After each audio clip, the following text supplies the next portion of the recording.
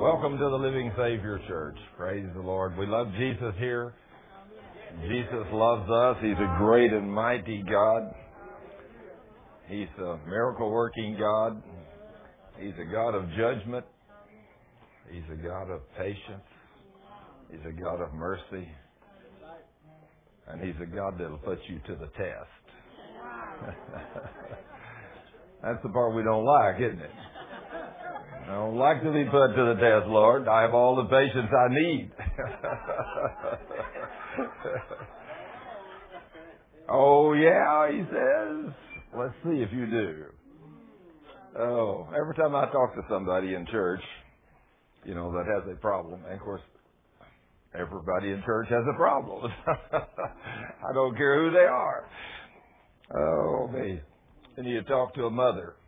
She's got a problem with her son. Or you talk to a daddy, and he's got a problem with his daughter. Said, gee, I know I'm the only man in church that must have a rebellious daughter. I said, yep, you're the only one. Only one, and then you turn and you meet the next person, and they got the same problems, only they got three of them like that. And so, that's amazing. Now, we in the church have got our problems, our trials, and our tests. But if everything went great, just think, if everything went perfect every day, and your children were all serving the Lord, and your grandchildren, if you were that old, you were all serving the Lord, and you had a beautiful, nice car to drive, and it was paid for, and the insurance was paid up on it, and you had a beautiful home, and it was paid for, and the insurance was paid, and you had enough money in the bank to make the payments to the government at the end of the year to pay all your taxes and all that stuff, and then you just have another 10 or 20 or 50,000 sitting out there in the bank just to do nothing with. You could think, who needs God, right? I mean, everything's going great. Who needs God? That's why we don't have all that. Because every time we have all of that, we get to the point where we think, well, maybe I don't need God. Maybe I am doing all of this. And, of course, as soon as we get to that point, the Lord says, whoop. You've gone over the hill now. I'm going to humble you just a little bit here. I'm going to do this to you or that to you or whatever. And He will. So it's amazing, the trials and tests that we go through. So, I want to tell you, you're going to have them. Get used to it. It's a natural way of life, having trials and tests. But the King promised to be with you through all those trials and tests.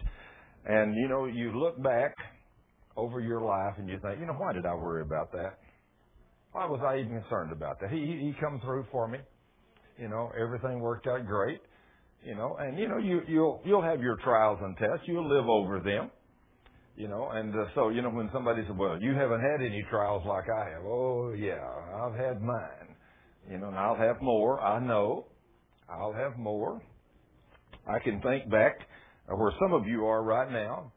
I can think back years ago whenever I was flying as an airline pilot, and I'm flying big jets all over the world.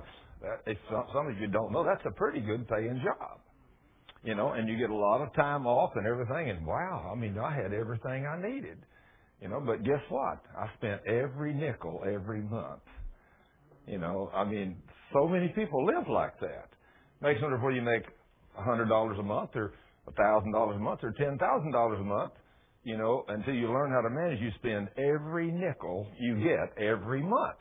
And sometimes a few nickels beyond what you have, because you got a credit card. And well, I know I'm going to have $1,000 check come in next week, so, I don't have no money in the bank, but I got a credit card, and I need this and I need that. And so, okay, you go ahead and spend, and first thing you know, you got your credit card up to $20,000 or $30,000. I remember one day flying with a captain. We were coming back across. And now this is in 1968, and in 1968, $52,000 a year was a pretty good salary. You know that? Some people say, "Wow, $52,000 a year, pretty good salary today." Yeah, it's not bad. But in 1968, this captain I was flying with, he was making $52,000 a year, and he said, "I sure hope they got my paycheck when we get back." I said, "Well, payday was a couple days ago." He said, "I know, but they got mine messed up, and they didn't have mine." And he said, I've got to have that money to make my payments. I said, Captain, I said, surely you're not in that bad a shape. He said, I'm telling you, Thurman, he said, I've got to have that money when I get back. I've got creditors hanging out there that's got to have their money. I said, I looked him right in the eye and I said, all I got to say for you, if you're making $52,000 a year and you're living that tight, I said, you're just a very poor manager of your money. That's all I got to say to you. But that just goes to show that it makes no difference how much money you make. If you don't learn how to take care of it, you can spend it all and have nothing. Have nothing.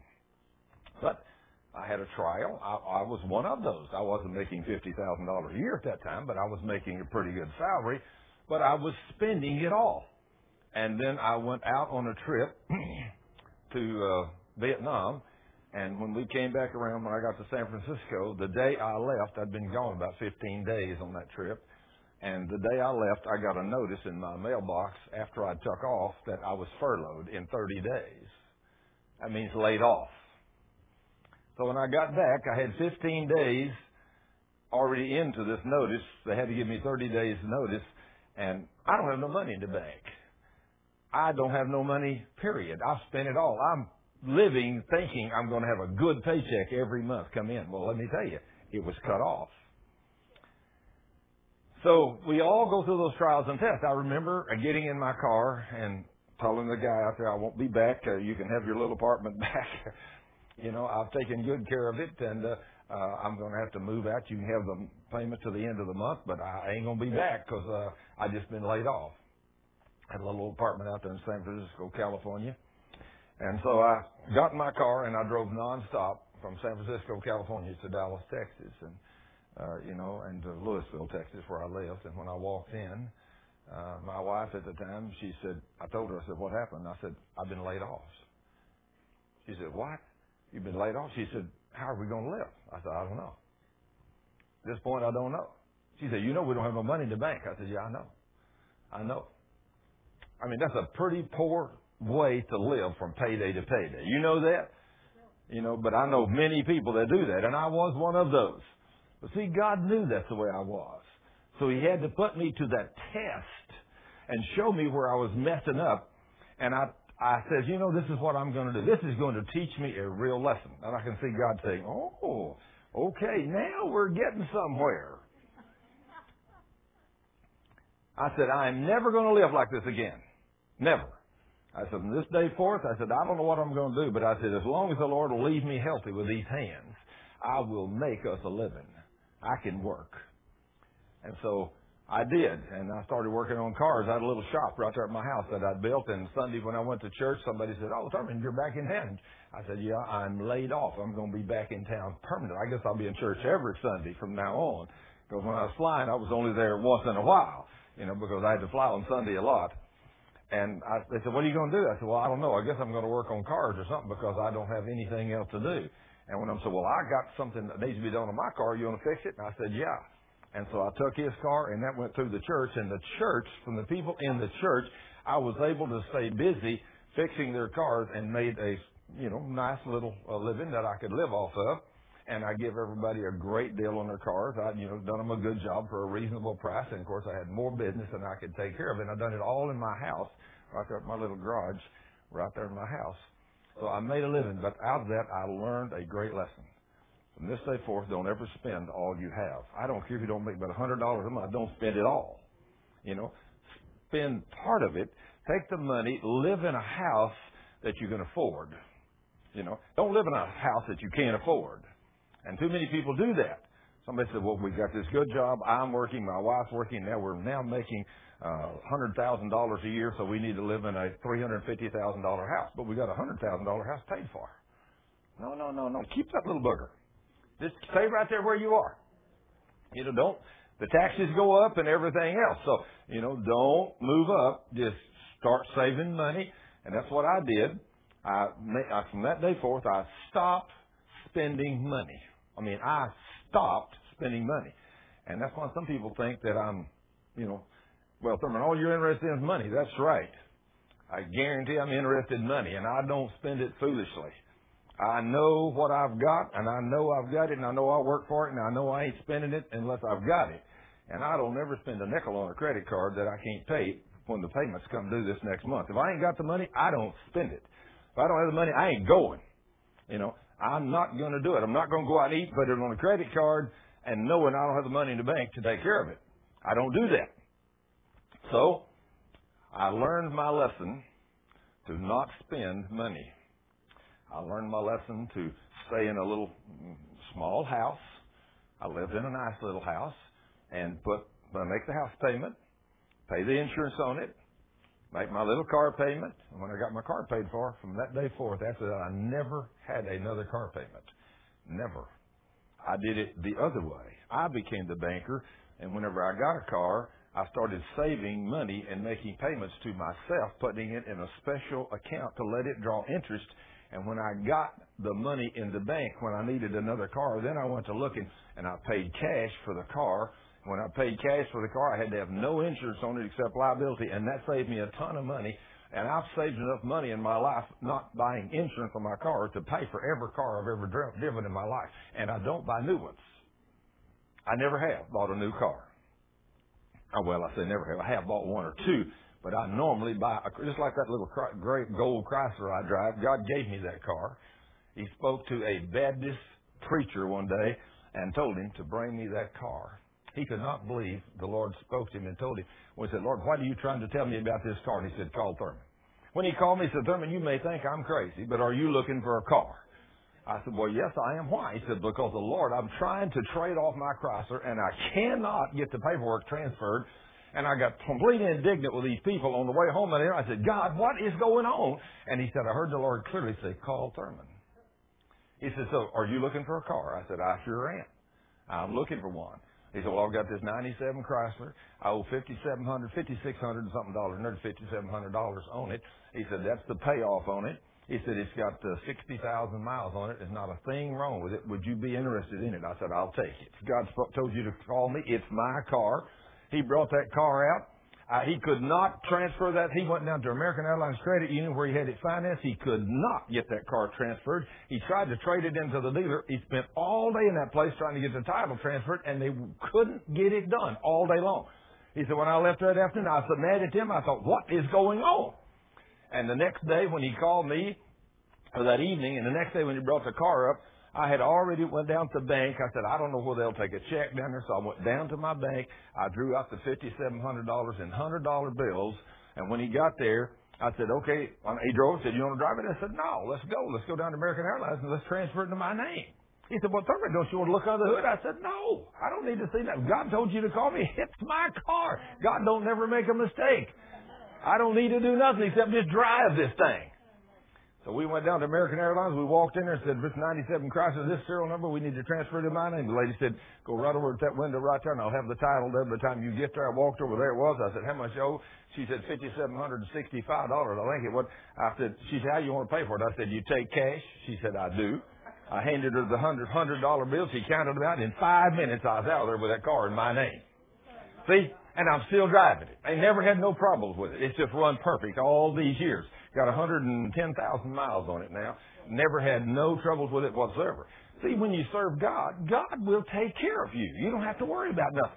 But He didn't put me in a brand new $50,000 or $60,000 car. He put me in a 97 Chrysler with 60,000 miles of which I could pay for, which I had no payments. See? Now, see, somebody says, well, I don't want to drive an old 97 Chrysler. I want a brand new one. Okay. Well, when you get to the point where you got that kind of money and you can make it, then maybe you can drive that kind of car. But see, when you humble yourself before God, He'll give you something to drive. And when He gives you something, I worshiped and praised Him for that 97 Chrysler just like I would have that have been a $100,000 car. As far as I was concerned, that thing got me back and forth everywhere I wanted to go very comfortable. Very comfortable. Who needs anything better than that? See? But I learned a lesson through that trial and test. Don't spend all my money. Pay my house off. Live in a small house, something I can afford. Something that if my wife is working, if she is, and all of a sudden if she loses her job, it ain't going to make any difference in our income. I see people all the time, young men and young women get married, and they got to keep up with the Joneses. So they go buy them a big, beautiful home that they can barely make payments on with both of them working. And then, lo and behold, what usually happens to most couples after they get married, Mama gets pregnant. And then when Mama gets pregnant, she's got to stop working. It's hard to work. Of course, I know you girls are just wimps, you know. You girls ought to be able to work right up to the day, deliver the baby, go back to work tomorrow. That's what y'all need to be able to do. But that's not the way it works, is it? Not hardly. You can't do that. But, you know, that's the way the system is set up. You almost have to do that to keep going. And then when you wind up with that little critter, you find out that there's more expenses involved there. And now you really got a problem because you got baby or babies to take care of, and now Mama's got to stay home, and now then you're in a straight, I can't make it. Hey, sell that big house, get you a little one, sell your fancy high-dollar car, get you a cheap one, you know, and go from there. And that's the way you got to do that. But I went through one of those trials and tests, and God taught me a lesson in that one, that I started saving money. I stopped spending money. He knew I would never. If he'd have left me like I was, I could have got to $100,000 a year, and I'd have spent every nickel, and I'd have still been in debt. But he put that test on me, and I learned my lesson, and I saw what he was doing. I didn't really understand all this then, but I started saving money, putting money in investments and taking care of it and everything. And then, of course, from that day forth, I never was out of money. Now then, it wasn't but a few months till I was able to go back to flying again, and I had a good income again, but I lived on a very low amount of money, and I put all that money in investments and savings. I saved it. I didn't wastefully throw it away. I didn't go out and buy things just because I had the money. I didn't go out and buy things I didn't need. I saved it. And so by doing that, in later life, I was able to build me another beautiful home, you know, and pay cash for it. I never borrowed a penny when I built that big, beautiful 2-story home out there that I've now given to my son and his wife. I never borrowed a penny to buy it, you know, but I have not bought big, fancy automobiles, you know, because I didn't have that kind of money. If I'd have done that, then I wouldn't have the money to build that house. So anyway, you got to learn through your trials and tests. And when you learn what God's trying to teach you through your trials and tests, you can come to a new level. And, of course, one of the things that the devil does, you know, if you don't know there's a devil out there by now, if you come to this church, you probably realize there's a devil out there. Because I talk about him once in a while. But I'm going to tell you that if you don't know it yet, you have a team of personal devils assigned to you from the day you're born. And those personal devils are assigned to you to put you to the test through your life. You know, they're there. God sends them.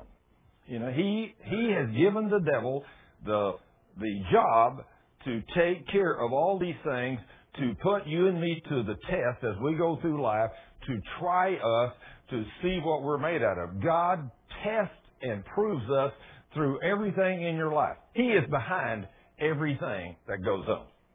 He's behind everything. He knows what's going on. And now some people have a hard time with this, that God would do that to you. Well, let me tell you, we're going to read some things today out of the Scriptures. We're going to start here in a few minutes in Matthew chapter 7 is where we're going to go. And I'm going to show you some of these things that God says He will do in His Word that the average person really don't believe God will do what He says.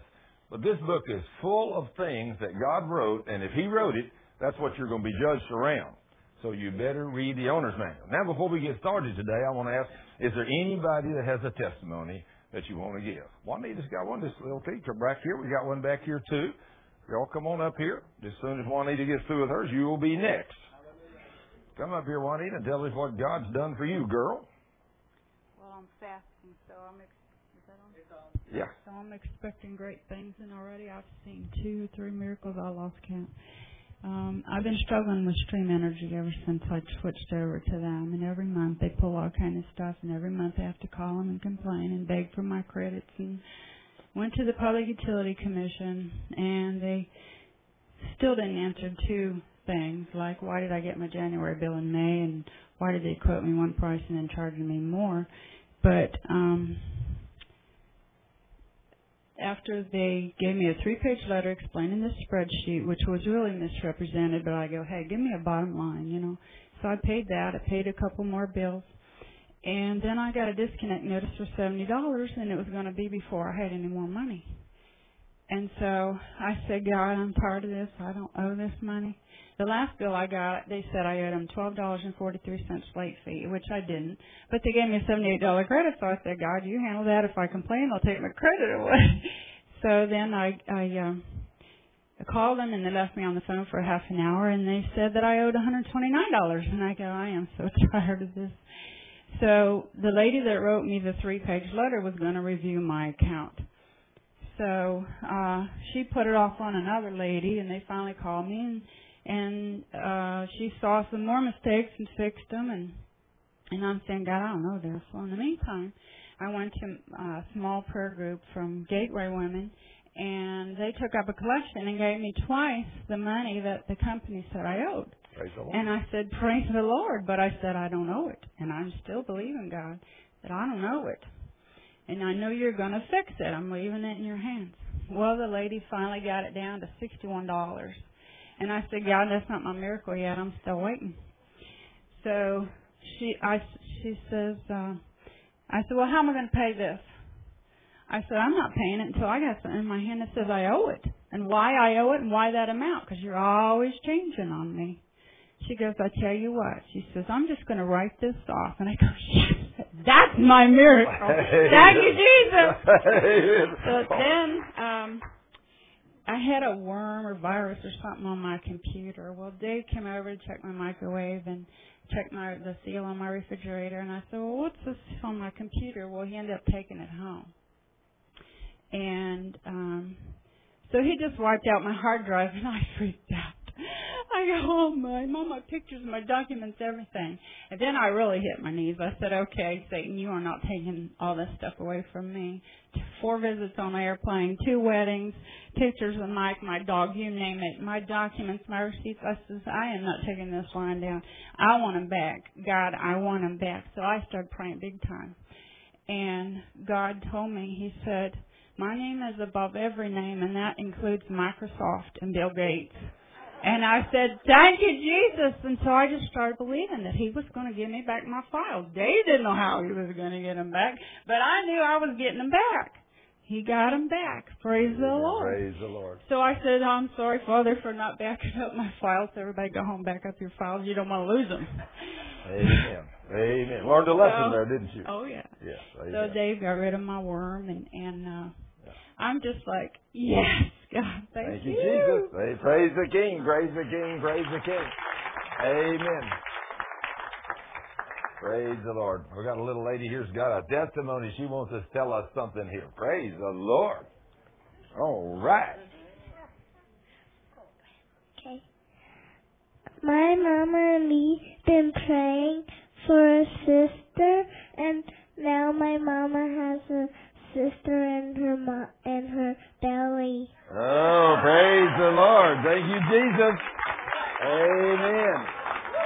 Amen. Praise the Lord. Now, got another little sister or brother or something in there, huh?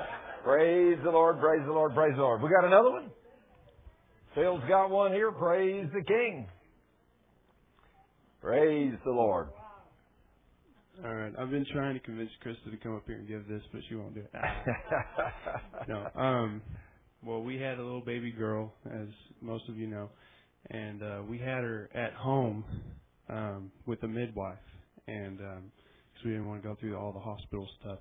And there's a lot of stuff that happened, but the really awesome thing that God did was it took a really, really long time. It took 24 hours? Yeah, and so by the end of it, we were both just completely exhausted. Didn't think we were going to be able to even push whenever it came time, and so we got through the whole thing. We had her in 6 contractions once it came to the pushing point. She just came right out, and then afterward, they delivered the placenta, and we're both just so excited, that it's over, it's all done with. And then I look over, and there is a gushing volcano of blood coming out of her. And I knew there was going to be blood, but not that much blood. I knew that wasn't right. And so the midwife looks over at me and she says, "Okay, Phil, it's time to pray." And so I prayed according to Mark 16, right? I can't remember right now. And I spoke to it and commanded it to Mark 11:23. Right. I knew it then. I really did. Amen. But anyway, I spoke to it and I commanded it to clot up and stop bleeding, and automatically, bam, it stopped automatically, just completely. And they didn't have to. She was getting out her kit, and she had this medical stuff that she was going to do that she would do. She's only seen this once or twice before, and by the time I got done praying, it was completely just, God just closed it up right away. And so she was just, both of them had never seen anything like that in their entire lives. They were both praising God, and I'm praising God. So it was just awesome that God. There was many other things that happened too, but it'd take a long time to tell you. But it was just amazing that God would show Himself to these two ladies through this experience, and to us as well. We grew a lot. But anyway, praise the Lord. Amen. Praise the Lord. Praise the Lord. Praise the Lord. Praise the Lord. This is one more of these trials and tests that I'm telling you you're going to go through. See, when God sends those personal demons to you, they're there to attack you to do these things. And God is there, and He's given you dominion and power, and He's going to find out, are you going to use His Word, and you're going to trust Him to stand by faith to get these things done. And so the enemy attacked Krista. She started bleeding like crazy, and Phil came on the scene with the Word of God. Now, the Lord's sitting there saying, "Okay, son, what are you going to do?" He's not concerned. He knows what's going on. And when Phil prayed in faith, he said, "Oh, now I can do something." And the blood stops. Isn't it amazing, the trials and tests that God's going to put you through? He's not going to let everything in the world work perfect for you without prayer, because He wants you to learn to depend on Him. And when you learn to depend on Him, hey, you know that nothing is impossible with God. He can do all things. Now then, my honey bunny wants to tell you a little bit about Christ Haven and what all has been going on, and God has been using this mightily. Yes, He has. First thing I want to tell you about is the Christmas party we're having on Friday, December the 29th at Marlene Mitchell's house, and there's a little sheet over there by the giving box. Y'all pick one up, and for everybody to come for finger foods and party foods, and just to come to get to know each other and fellowship. So be sure you come to that. Okay. I talked to God a couple of days ago, and I said, "Lord, I think I need a couple more $1,000. Could you help me out?"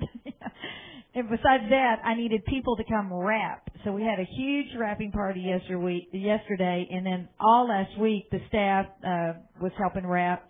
Well, yesterday all the Cronins came out, Deborah came out, Sharon and Kathy, of course, were working all the time from the staff, and Rebecca and Alex and their two children, and a lady, Candy Kovar from the Flower Mound Social Club, which is through Chrissy's Restaurant. And so just all these people showed up, and they just started wrapping. And Gina Moore, I think I covered everybody, but they just started wrapping. Well, it started at 10 o'clock. I got up early, came in there, was, getting everything together. And so about 5 o'clock, I had to leave because I had a singing party, a Christmas party last night.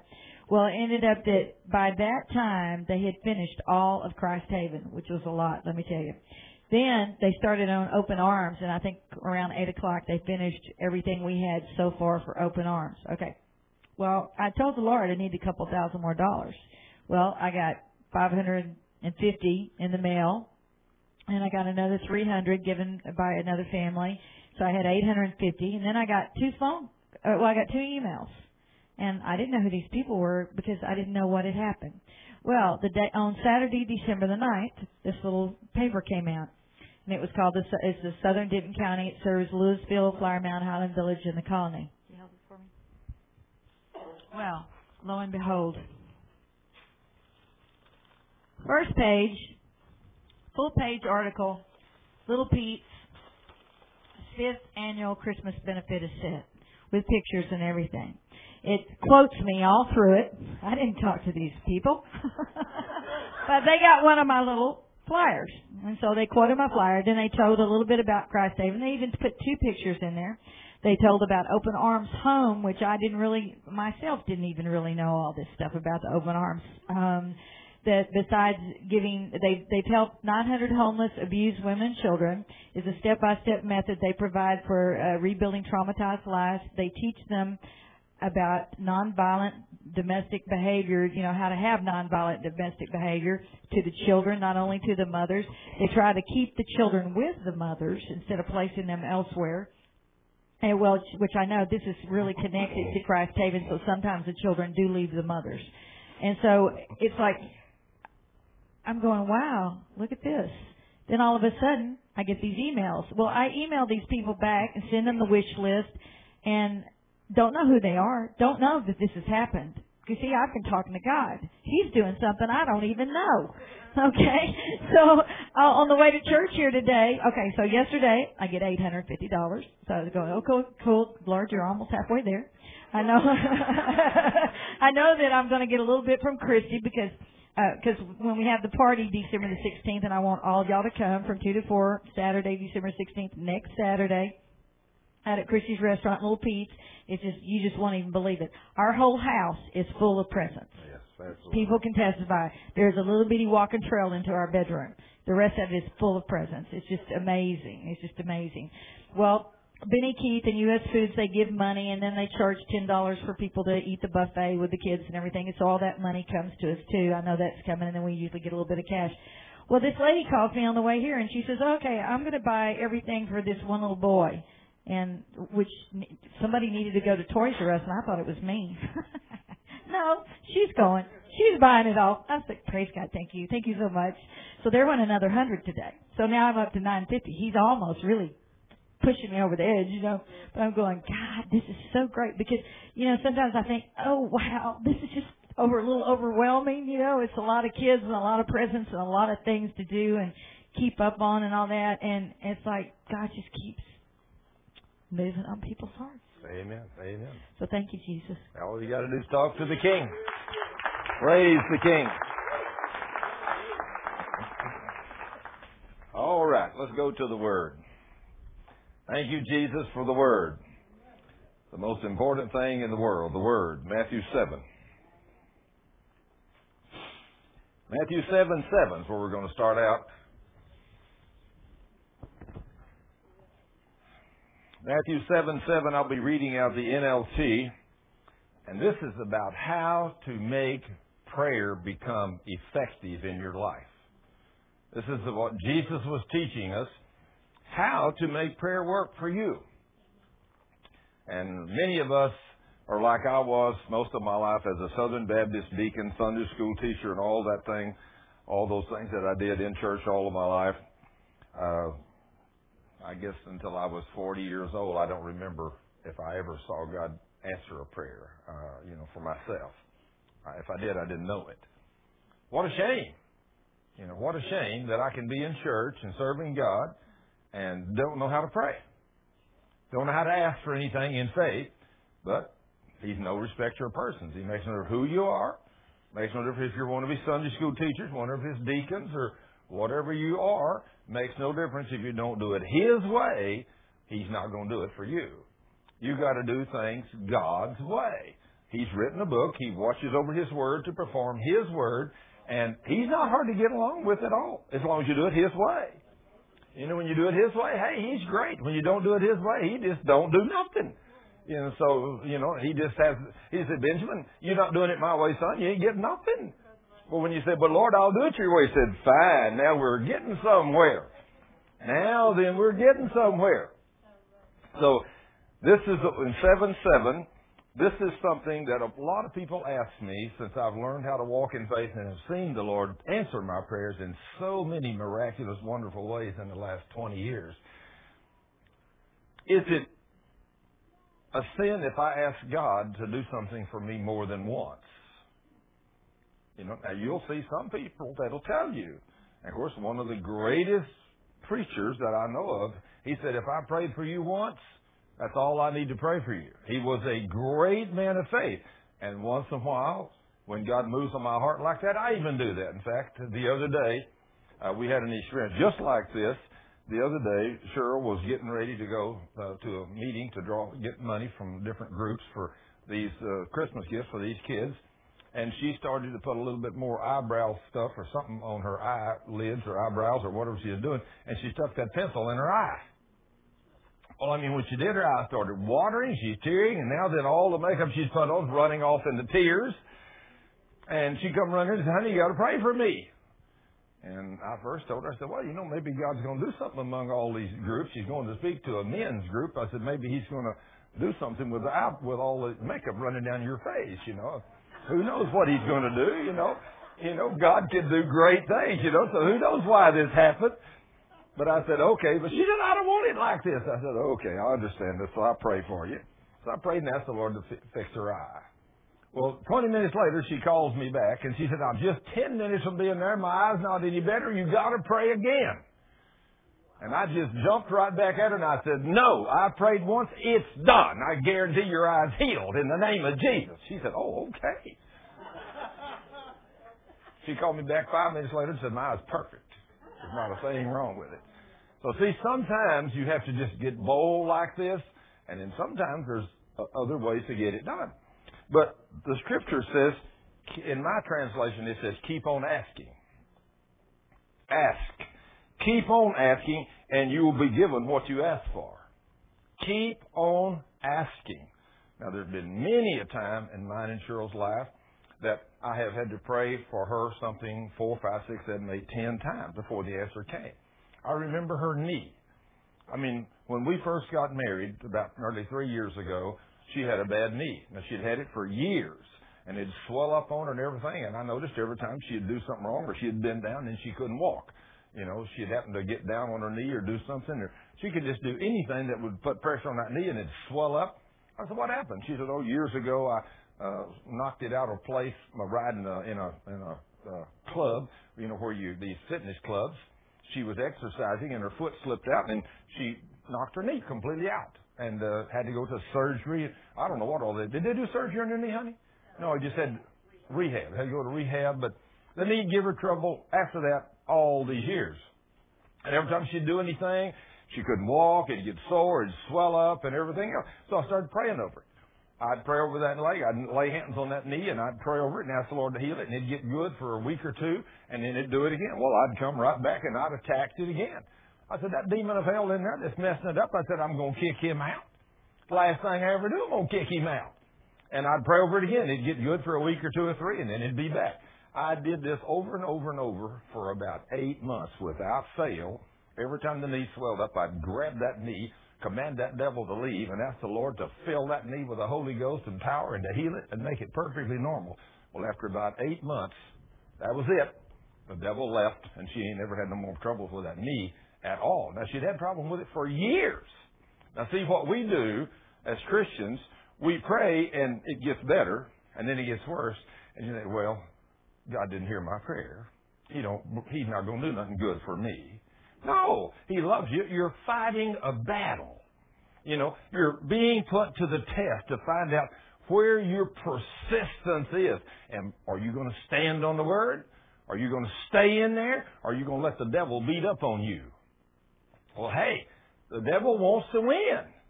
You know, he's been given the job to try to defeat you. That's his job. He's been given that job to defeat you. But God has given us, as His children, power over all of these things. And if we stand in faith and keep on asking, we're going to overcome it. Just like that great testimony whenever that lady said with Phil, when the blood starts gushing like a river out of your wife, when the midwife says, Phil, it's time to pray. Well, let me tell you, it's time to pray before that happens. You know, because you got to realize you're going to be put to the test in some way, just like Phil and Crystal was put to the test in the delivery of their child. Everything you and me do in life, you're going to have these trials and tests. So just realize God has given you and me the ability and the power to overcome every one of these trials and tests. We can come out on the other side the winner. But you got to do it with no grumbling and complaining. If you fall into grumbling and complaining, you're going to stay around that mountain a long time. The children of Israel grumbled and complained. That's all they done. They got out there in the wilderness. God said, I will test you or prove you in the wilderness.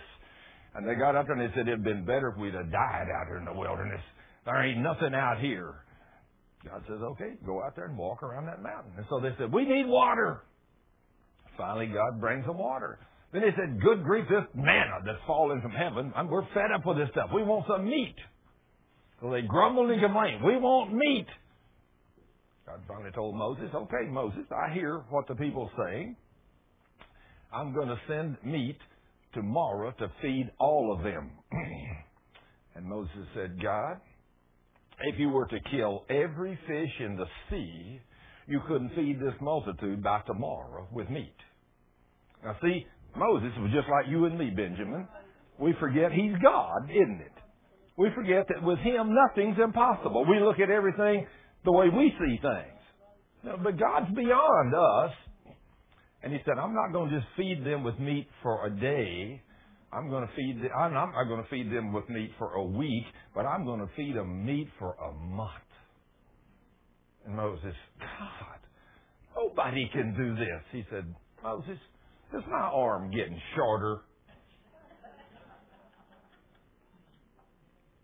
That's us, huh? We think God's arm's getting short. But let me tell you, Benjamin, it ain't short. No. He can reach way out there, can't he? Well, the next morning, millions of quail flew in. Millions. And they was catching them. They were flying in 3 feet off the ground. They were reaching up, grabbing hands full of big old white meated quail. I can just imagine how big and fat and luscious those things were since God was sending them.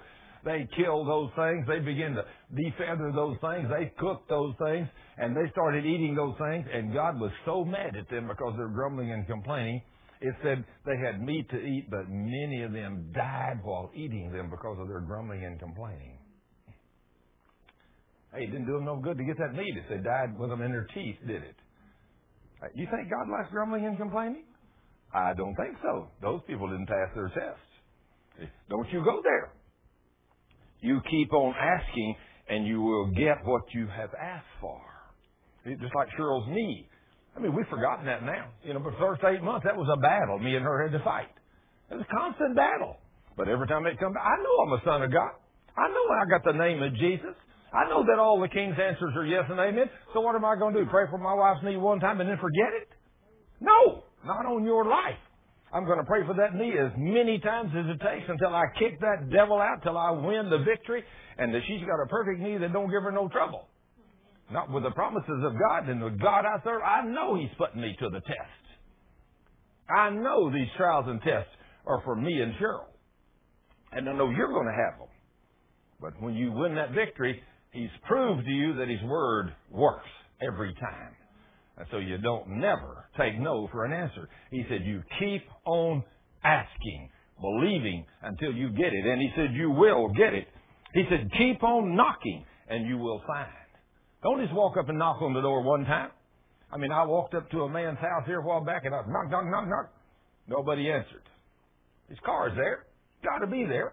Knock, knock, knock, knock. Walked around the back door. Bam, bam, bam. He come to the door. Is around the back. He didn't. Hey, keep on knocking. Well, God's there. He's never out to lunch. Sometimes you go to a house and knock on the front door, the back door, the windows, and everything else, and they may not be in there. But with God, he's always in there. So you keep on knocking until he opens that door and you get your answer. He tells you, keep on knocking and you will find. Keep on knocking and the door will be opened. You don't never give up with God. You don't never give up. And a lot of people, especially people that come down with serious sickness and disease today, since we have been taught that God don't heal today. We've been taught in church that God does not do miracles and does not heal today. And so you can't have any faith when you live in a place like that. You can't have faith when you don't know the promises of God. You can't have faith to believe something that you don't even know is yours. So because you've not taken the time to get into this book and study it and believe it is really for you, then the devil defeats you. And many people today, they go to hospitals that are sick and afflicted, if they would just believe God, they could get their miracle. They could get their healing. If you're not willing to take no for an answer, you know God's going to put you to the test. He put Juanita to the test, just over a little thing like an electric bill. But she stood her ground, and she got her miracle. See? But it wasn't just the one simple little thing, was it, Juanita? It took staying in there, staying with it day after day. And so, you know, that's one of the tests. For everyone who asks receives. Who? Hey, that's me and you, right, Benjamin? We're an anyone or an everyone, aren't we? Yes. Everyone that asks receives. So see, get these promises in your spirit. God has promised this to me. I'm His son. So He says, for anyone, everyone who seeks finds. Start reading the scripture like this. Instead of saying everyone who seeks finds, put right there, Furman seeks and he finds. Or put Benjamin seeks and Benjamin finds. Put Deborah seeks and Deborah finds. Put your name there. Personalize the Word of God to you. You know? But I can assure you, since I've learned these principles, God is putting you and me to the test every day to find out what we're made out of.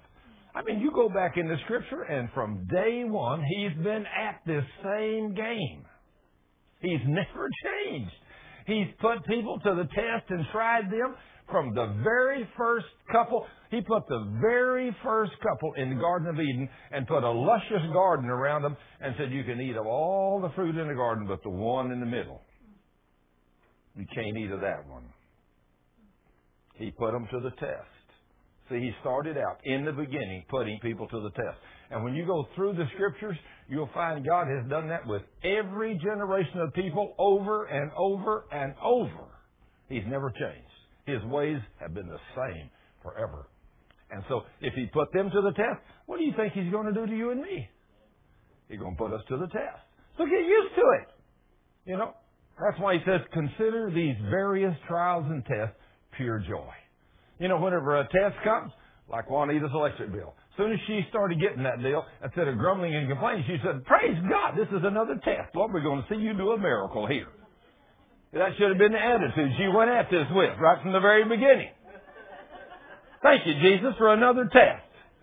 I praise you, Lord. And He said, wow. You know, if she'd have just jumped up like that and started praising and thanking Him and said, Lord, I praise you and thank you, and I'm going to get to go through another test, probably the second or third day, they'd have called and said, we just cancel this, forget it. The Lord said, she passed my test. She considered it very true joy. Isn't that what He says to do? Consider all these trials and tests pure joy. Now, how many of us can do what the King said? Whenever a trial and test comes to your house, how many of you grumble and complain instead of saying, Lord, I consider this pure joy to go through this test? That's not our normal makeup, is it? No, that's not our normal makeup. But when we start praising Him and thanking Him, Lord, I thank you and praise you for this test. I thank you, Lord, that I know that you're in this with me. I know that I'm going to be the winner because you've given me your promises, and because of these promises, I'm going to be the overcomer in your name. That devil that's trying to do this, he don't have a chance. He can't possibly win this. He ain't going to keep me down. I'm going to win this because you're in here with me. But you're putting me to the test. So, Lord, this effective prayer, this is going to work. It says, everyone who seeks, everyone who knocks. He says, your parents, if your children ask for a loaf of bread, do you give them a stone instead? How many of you ever had one of your children ask you for a biscuit and you handed them a rock? You ever do that to one of your kids? No, of course not. Or if they ask for a fish, do you give them a snake? Now, probably some little brothers would do that to their sisters, okay. You know. I mean, Cheryl says her brother used to take those little green snakes and catch her and, scare her with them and try to put them down the back of her dress and everything else, or take a big old June bug, them things got all them little crawly fingers on them, He'd run and grab with those things, pull her shirt out the back, throw him down and then swat her on the back, just mash him, Doesn't that sound just like a brother? Oh, my goodness, especially to his sister. That's just the way life is, And then, of course, when sister gets mad and starts hollering at him, he hollers, Mama, Cheryl's being mean to me. Doesn't that sound just like us as kids? That's the way we do things, I mean, that's the way it is. Now, it says, of course not, he will not do this. If you, sinful people, know how to give good gifts to your children, how much more will your Heavenly Father give good gifts to those who ask Him? The Lord won't never give you a snake when you ask for a fish. He won't ever do that. He'll give you good things. But the thing about it is you need to realize as you go through the test, it's not going to be easy. Very rarely do you just walk out there and say, Lord, I need $100. And He said, sure, no problem. Here's $500. Just take it. That usually don't happen like that. Once in a while, He may do something like that for you. But as a rule, He does not. You know what God wants you to do to be able to have money? He wants you to work for it. He wants you to get out there and put yourself to work. And get in there and pray. Say, Lord, I don't need money. I need a job. I need a place to work. Now, Lord, I want to thank You. I'm going to get out there and I'm going to find one. So He put feet to your prayers. Every time I think about this story right here, I think about the woman that had been praying for this, some kind of a club that moved in across the street, and they drank and all kinds of stuff, and people were parking her yard and do all kinds of stuff, and she didn't like it, and she prayed and prayed and prayed and asked God to close that thing and everything else, and nothing ever happened. One day a lady was over helping her clean house, and she said, I wish that club would go away. And she said, would you pray with me that club will go away? So this little housemaid said, sure. So they prayed, and she asked the Lord to do something great to get that thing out of the way, whatever it took to get that club to close it down. Well, that night, the thing burned down. And after it burned down, of course, it was gone. And the next time she saw that little lady, she said, wow, your prayer and mine must have been powerful. She said, I've been praying for months and nothing happened. Oh, she said, that's simple. When I heard you pray that night, I thought, well, there's one way to do it, and that's put feet to your prayer. She said, I burned the thing down.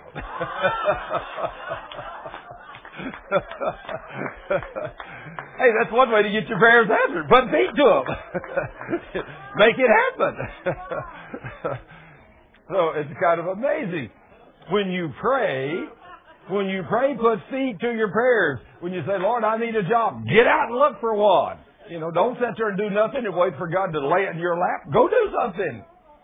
If you're going to look for a house or whatever, don't just, sit there and say, God, I need this or I need that. Do your legwork. Spend time. Get in. I don't care what you're looking for. If you're trying to find a new dress, don't just pray for it and ask God to just drop it in your lap. Pray for it and then believe He will do something. I'm going to tell you all something here that Ayesha taught Cheryl how to go into eBay and bid on things on the internet. Now, I told Ayesha, I said, I'm really going to get you, girl, for this. But the other day, Cheryl was in there, and there was a mink, full-length black mink coat on there, and no, we didn't know what it was, but it was the lady said this is a real coat of some kind. It was really beautiful, and it was whatever. And so, since she didn't know it was mink, it was a very low bid, and Cheryl saw it, and so she bid $17.50 for this full-length black mink coat. And she got it. And when it came in, she prayed. I know she prayed. Yeah, she all prayed. And she bid $17.50 for this full length. And when it came in, she had it on. And this little lady back here, which works around minks, she walked in and she said, Cheryl, that's a full-length mink coat. She said, a friend of mine just bought one of those the other day and gave $10,000 for it. And Cheryl got that coat for $17.50. Is that awesome? Is that awesome?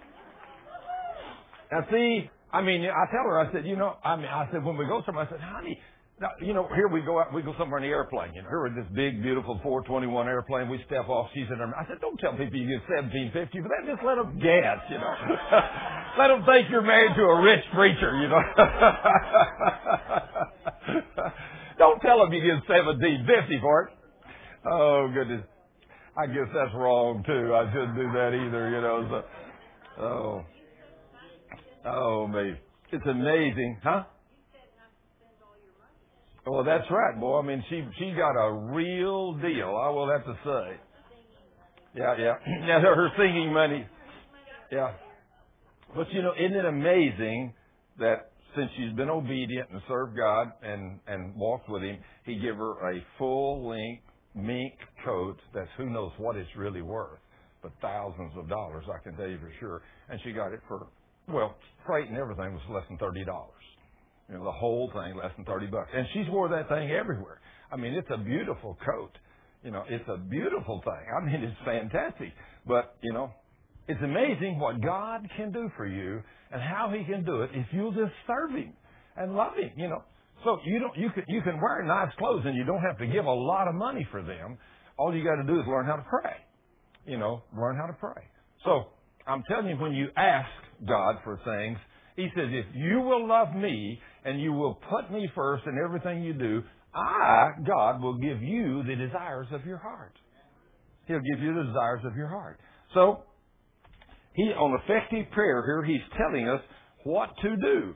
Now then, He says here, after He says this, He says, the next verse 12 says, this is also called the golden rule in a lot of people. Do for others what you would have them do for you. This is a summary of all that is taught in the law and the prophets. Do unto others as you would have them do unto you. And that's where this little thing got started. How am I going to treat this woman? How am I going to treat this man? How am I going to treat this man? How am I going to treat this woman? Well, think about it like this. I wonder what Jesus would do for her. What would Jesus do? If you think about that and you treat everybody like, how would Jesus treat this person? What would He do here? Did you know that if you start looking at everybody like that, then you will treat people like that. Then the Lord says, if you do that to them, it will be done unto you. He will return unto you exactly what you give. So I remember one time when I have a nephew that has cerebral palsy. He's now in his mid-40s. I know exactly why he has that too. Because of the sin in his daddy's life when he was being carried in the womb. I didn't understand it then, but I do now. But anyway, he has trouble reading. He can walk and he can read. He graduated from high school, but he has trouble reading. He has trouble talking. It's kind of hard to understand him. I have prayed over him multitudes of times, and I have never been able to get that boy set free. But anyway, one time I went home, and he was there when my mom was still alive, and he spent a lot of time at her house. And I asked him, I said, Ed, you going to church? No, I quit. I said, what? You quit going to church? Yeah, Uncle Thurman, he says, they asked me to read, and I don't want to read. I can't hardly read. It takes me too long.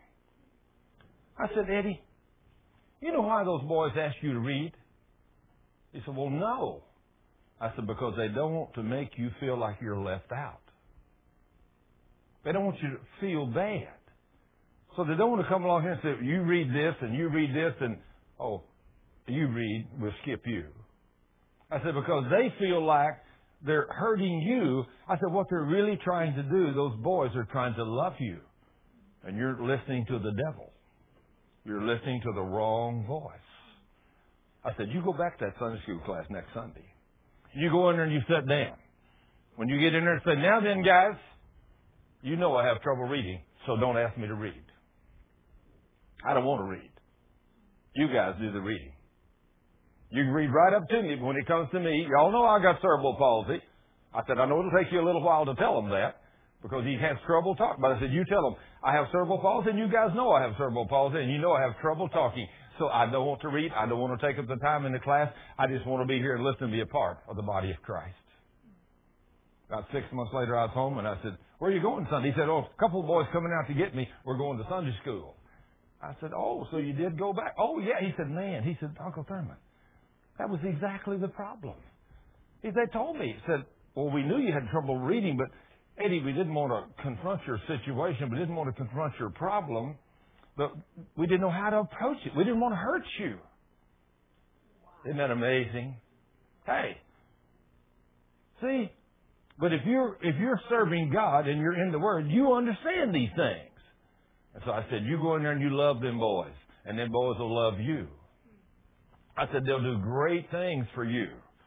And if you have a problem, if one of us has a problem, see, instead of just sitting back and letting something overtake us, hey, just jump out there and say, hey, I don't want to do that. You know, I don't feel comfortable doing that. You know, it's just that easy. You know, you want to help me do this? Well, thinking, I really don't, but since you're the pastor and you asked me to, I guess I'll try. No, if you don't think you can do it, say, hey, I don't believe I can do that. I don't feel comfortable in that. I'll go with you, but I don't think I can do that. But I'd love to go with you. You know, hey, okay. You know, just tell me. See, whatever you would do to someone else, that's what's going to come back to you. So if you walk in God's kind of love, guess what's going to come back to you? Love. If you walk in anger or hatred, guess what's going to come back to you? Anger and hatred. God shall not be mocked. Whatever a man sows, that's what's going to come back to him. That's what he's going to reap. I don't know about you, but I'd a whole lot rather reap love. Hadn't you? I'd a whole lot rather reap love. So that is a spiritual law that God has put in effect, and it's going to work whether you like it or not. It's going to work because He made a spiritual law, and He said, whatsoever you sow, that you're going to reap. So He wrote a golden rule. Do for others what you would have them do for you. So, if you do good to them, they're going to do good to you. If you love them, they're going to love you. If you hate them and talk evil about them, they're going to hate you and talk evil about you. That's just the way it's going to be. So we just don't understand these principles. Then he says in the next verse, you can enter God's kingdom only through the narrow gate. The highway to hell is broad, and its gate is wide for the many who choose the easy way. Many choose the easy way. But the gateway to life is very narrow or very small, and the road is narrow, and only a few will find it. Do you want to be one of those few? You know, after Cheryl and I got married, after walking together for a few months, she told me one day, she said, you walk in a place that I've never dreamed of. She said, you walk in a place on a razor blade. I said, yes, I do. She said, the pathway you walk is not just narrow. She said, it's a razor blade. I said, I know. That's what God told me. The pathway to life is very narrow. And few there will be that will find this path, that will read this book, that will walk where He says walk. Am I going to walk this thing? And I've come to realize the faster you walk it, the easier it is to walk. The slower you try to walk it, the more difficult it is to stand on that razor blade. In fact, I saw something this week. We took a few days off this week and just had a little vacation Monday, Tuesday, Wednesday. And we went up to Branson, Missouri. The team of us did, 6 of us. And we went to a few shows. And in one of the shows, I saw a man do something that if you had have told me as an engineer this could be possible, I would have never dreamed this could have been possible. But I saw a man climb a ladder in the middle of a platform with nothing supporting it. He climbed up a ladder about 8 foot tall, and I thought, this is great. He climbed up and straddled the top and sat there with the ladder sitting straight up. Now, try that sometime.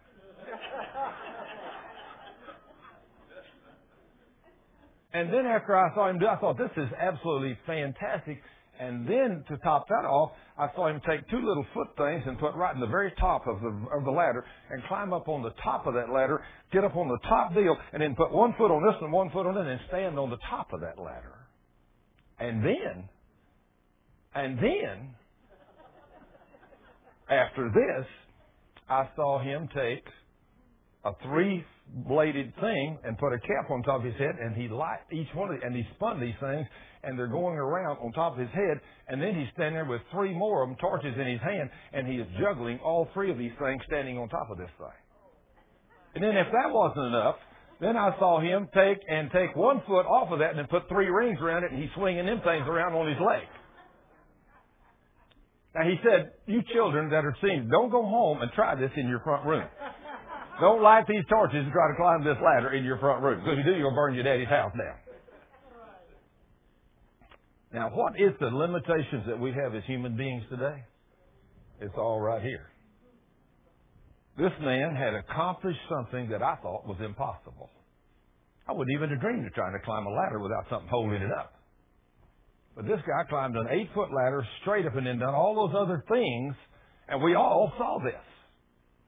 You know? It is amazing what God has made in the human being. And what the human being can do when they have in their mind and in their heart that nothing is impossible with me. I can do this. I can do this. But see, we go through life thinking, I can't do that. That would be impossible. Somebody said, why don't you climb that ladder? Okay, put it up against the wall. I can climb the ladder. No, don't lean it against it. Just stand it up in the middle of the floor. You're crazy. Nobody can climb a ladder standing up in the middle of the floor. But one day this guy said, I believe I can do that.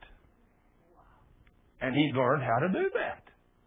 And he thought, well, if I can climb the ladder, maybe I can do something else. And he just kept improving on all these. It's awesome what he done. So, that's just like a few years ago when I first started learning to fly. I got in a little bitty tiny single engine airplane with a guy. Ty's just recently done this. And you get in a little single engine airplane with 2 seats in it and an instructor, and they take you up and teach you how to hold the airplane level and all this kind of stuff. And, it looks easy. And then when the guy says, I remember when he told me, he said, okay, now that I've showed you how the yoke works and all the stuff works and the rudder pedals, now then just put the horizon right there off of the cow and just fly straight and level for about 2 or 3 minutes. And you reach up with a death grip. A death grip. You're trembling and you're thinking, oh, this is going to be so hard. And then the day comes, that a little while later, you go out there and get in an airplane, that you got a big, long checklist. You read down other stuff, set everything, get out on the end of the runway, take off, go up, got retractable gear, constant speed props, multi-engines, all kinds of stuff. And you go up to 9,000 or 10,000 feet and fly across with a GPS. And in an hour and a half, you're home from Branson. Beautiful trip. What happened between the day you got in the airplane with that little bitty tiny thing and the day you feel so comfortable in the big one? A lot of practice. That's the difference. A lot of practice. Like Ty told me the other day, he was having a problem with something. He's only got about 100 hours now, and he's having a problem with something. He says, where were you when I needed you? He said, I need the man with thousands of hours of experience out here to help me. But see, he'll get there. He's already well on his way. But he's had a lot of practice. And the more practice he has, the better he is. I got tickled at Cheryl the other day. They said when he first got his airplane, he got all the family, including Cheryl, out there and he taxied them down the runway. See, he knows he's not a licensed pilot. But he tells Cheryl, wouldn't you like to go around the pattern me one time? She says, no, you don't have a license. We ain't flying with you. We'll ride with you on the ground, but not in the air. He wanted to fly with his family. But now he can. He takes them all the time. And the other day I got tickled at him. He went down to a football game, I think in the College Station or wherever it was the other day to watch the Aggies play. And he took his son with him. And on the way back, he said, the dad. He said, well, we're going to fly back at night. He said, Dad, don't think we ought to wait till the morning. No, I said, we're going to fly back at night. And he told, when I saw him, he said, I've learned how to make your son a prayer warrior. He said, take him flying at night. Oh. So see, if you can't get them to pray one way, then put them in a dangerous situation. You can teach them how to pray and pray effectively. See, so there's many ways to do this. But the Lord tells us there how to become effective prayer warriors. And then He tells us how to treat people. And then He tells us about the narrow gate that you and I need to walk. And I don't know about you, but I want to wind up in heaven someday, don't you? Well, He tells me to get there. There's a very narrow path that I got to follow to get there. But I want to follow that narrow path. I don't want to take the world's ways. Now then, the very next one He says here in this Matthew 7, He says the tree and its fruit. He says, beware of false prophets in verse 15. Beware of false prophets.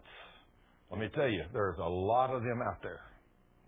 There's very few real prophets out there, but there's a lot of false ones. Beware of false prophets who come disguised as harmless sheep. They come disguised as harmless sheep. But they are really wolves that will tear you apart. So you better be cautious. You can detect them by the way they act. You can detect them by the way they act. Just as you can identify a tree by its fruit. You don't pick grapes from thorn bushes or figs from thistles. A healthy tree produces only good fruit. And an unhealthy tree produces bad fruit. A good tree can't produce bad fruit, and a bad tree can't produce good fruit. It's impossible. So every tree that does not produce good fruit is chopped down and thrown into the fire. Yes, the way to identify a tree or a person is by the kind of fruit that it produces. You can tell. A man walks in and says, I know Jesus. Oh, yeah? Tell me about your Jesus. Me and Jesus got a deal. You go to church? Nope. Tell me about your Jesus. And for the next 2 or 3 minutes, he tells you about his Jesus. And in the course of it, he's using words of profanity. He's taking God's name in vain. You want his Jesus? No. Does he know Jesus? No. Does he think he knows Jesus? Yes. But does he know the King? No. He don't know him. Don't have a clue who he is. Don't have a clue. How can you tell a real Christian? By their fruit. Are they walking in love? Are they going to church? Do they love to be with Jesus? Do they love to be around God's people? Are they producing fruit for the kingdom of God? Are they helping people that's needy? You know? Are they walking in love?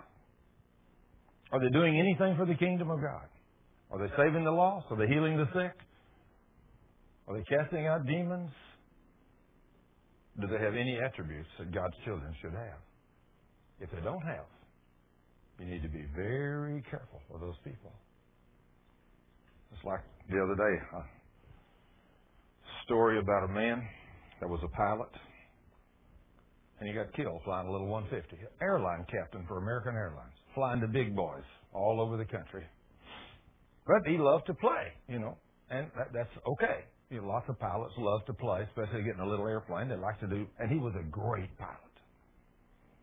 But he went out one day, and his little 150, he flew it from DFW Airport to his ranch where he lived up here. And it was just a few minute flight, that little 100-mile-an-hour 150, but it was a pretty good little jog if you had to drive a car. So he had his little airplane, and he flew it and landed on his farm, had a little hangar there for it and everything.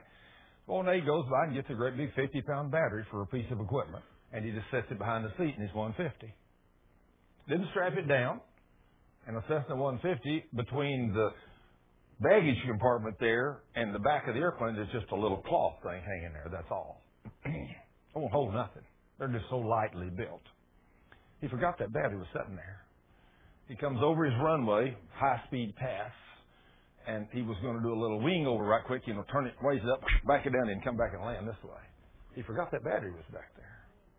When he pulled it straight up like that, that battery fell right down to the tail. And a 50-pound battery throws the center of gravity so far off in a Cessna 150, the little thing spun out and kicked head down, and it killed him.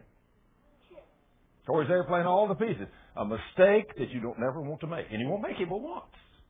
There's no room for error in airplanes, is there, Keith? No room for error.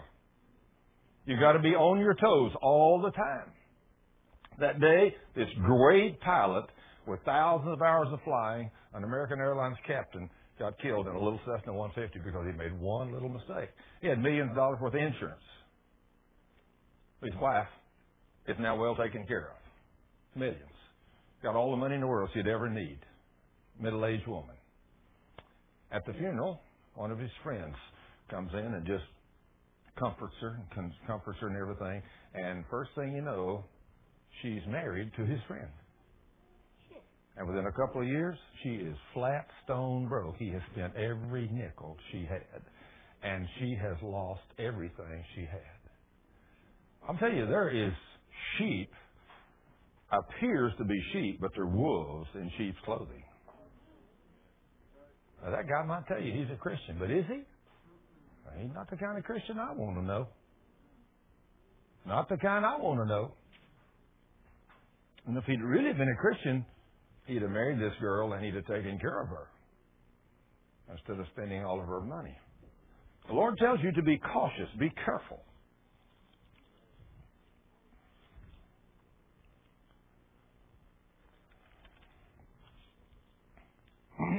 The next verse says this is the way you can tell a true disciple, a real man or woman of God. Not all people who sound religious are really godly. You have to be careful. They may refer to me as Lord. I mean, I know Jesus. He's my Lord. But they still won't enter the kingdom of heaven. The decisive issue is whether they obey my Father in heaven. You mean I got to obey to be able to go to heaven? I thought all I had to do was just believe in Jesus. How many people have you heard say, once saved, always saved? You walk down that aisle, you accept Jesus, Lord and Savior, you can go do anything you want to do, and you're okay. That don't line up with the Word, does it? Don't line up with the Word of God.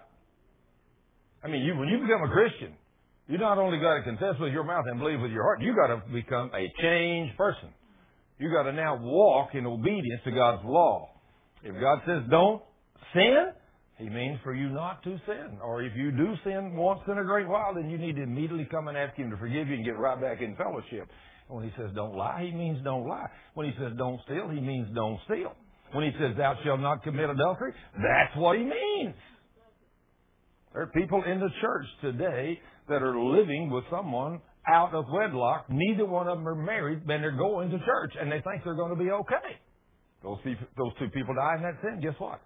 They're going to bust hell wide open. They ain't going to be in heaven because they're not obeying the commands of God. Isn't that something? The decisive issue is whether they obey my Father in heaven. On Judgment Day, many will tell me, Lord, Lord, we prophesied in your name. That's scary, isn't it? Remember a while ago He said there's a lot of false prophets out there? Lord, we prophesied in your name, and we cast out demons in your name. And we performed many miracles in your name. But I will reply, I never knew you. Go away from me. The things you did were unauthorized. Isn't that scary? It all comes down to your walk. You can't be a Christian and live like the world and go to heaven. Too many people believe that if I just go to church on Sunday, I'm okay. How many people have I met in airplanes and elevators and all over this world in places, and I say, do you know Jesus? Oh, yeah, I know Jesus. Or where do you go to church? Oh, I don't go to church. Me and God got a deal. How many mechanics and guys like that have I met that back in the engineering world, they'd be working on something, and I say, are you a Christian? Well, yeah. You know Jesus? Well, yeah, I know him. I said, well, then where do you go to church? Well, I don't go to church. Me and God got a deal. I don't have to go to church. You ever heard any of them like that, Keith? You hear them all the time, don't you? All day, yeah. Well, I'm okay. Don't bug me about this stuff. I'm okay. And then they turn. I remember a man that used to work for me years ago. He went to church every Sunday. But man, out there on that floor working on them trucks, boy, he could spit out some of the worst words you ever heard in your life. One day I walked up to him and I said, sir, I know you go to church on Sunday. I know you go to church every Sunday. I mean, I've heard you talk about it. This Sunday we're going to be out of town on vacation. But we've already made plans to stop at this particular church in this city. We're going to go to church. I said, if you really are a Christian, Jesus said he's going to judge you for every word that comes out of your mouth. And he said, you're not to use any words that won't glorify our Savior. And I said, I hear you say those nasty, derogatory curse words on a regular basis. I said, if you're really a son of God, if you really do know Jesus, I said, now that I've confronted you, you'll stop using those curse words. I knew that man for 25 years after that, and I never one time heard him take another curse word. Never. Now, what did that prove to me? Was he a son of God? Yes, he was. He knew the Lord because the Lord convicted him. Now, what if I hadn't confronted him? What if I hadn't confronted him with that?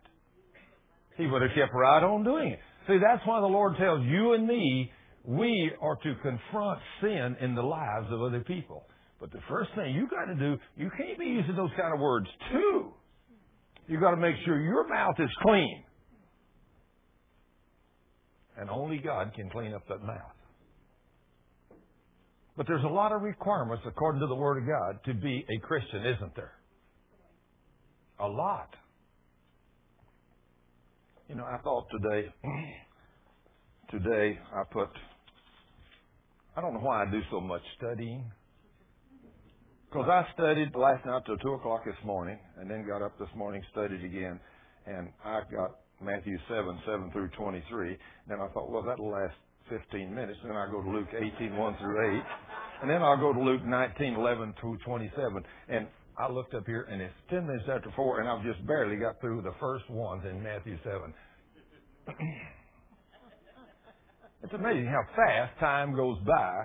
I look up and I thought, good grief, Lord, I've only got the first chapter 7 part.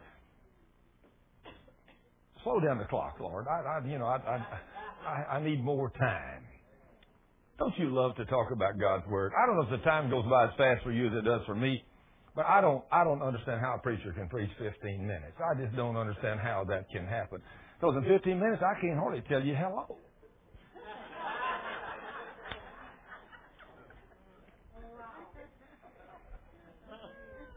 Father, I thank you for this beautiful day.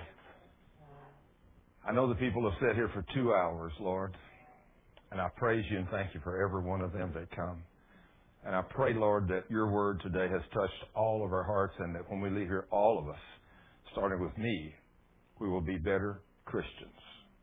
We'll walk closer in obedience to your word and we'll have more love and compassion for others. Lord, help us to help each other and be about your business.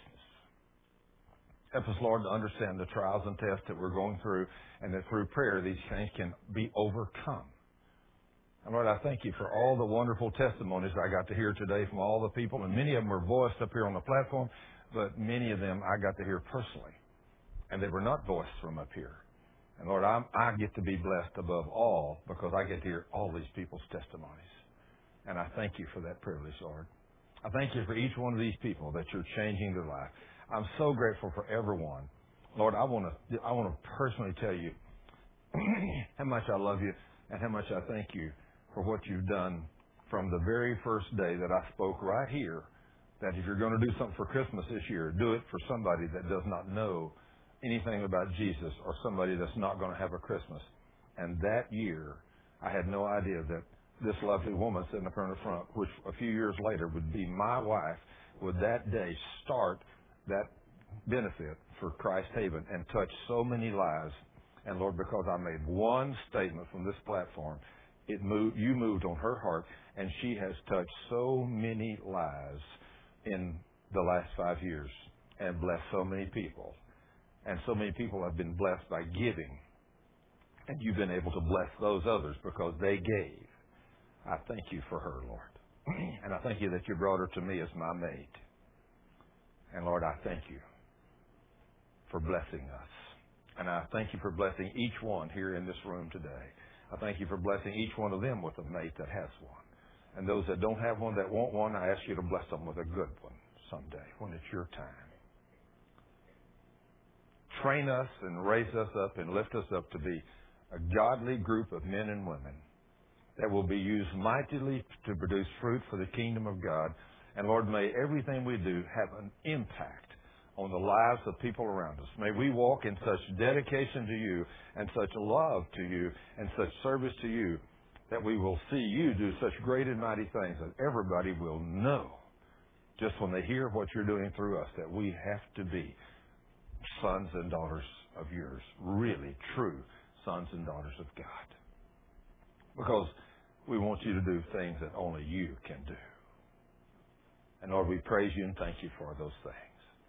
Lord, as we go this week, and especially as we have the Christ Haven deal next Saturday, I ask you to bless every one of the people that come to it. I ask you to bless every person that gave and every child and every woman that will receive gifts next week. May they be so inspired by the love of God that they'll know that these things all come from the King of Kings, that this is all about Jesus and His love for them. So may every one of those children that have been beat up on and battered, and those women, may their lives be so changed that they'll come to know who you are as Lord and Savior. That's the most awesome gift you can give anybody, Father, is salvation. Thank you for it. Thank you for blessing all of us. Thank you for the good health, the salvation, everything you blessed all of us with here in this room. And those that are sick or afflicted or have a need before they leave today, I ask you, Lord, to meet their need through us as we pray for them. May every need be met today. And we praise you and thank you. In Jesus' name, amen.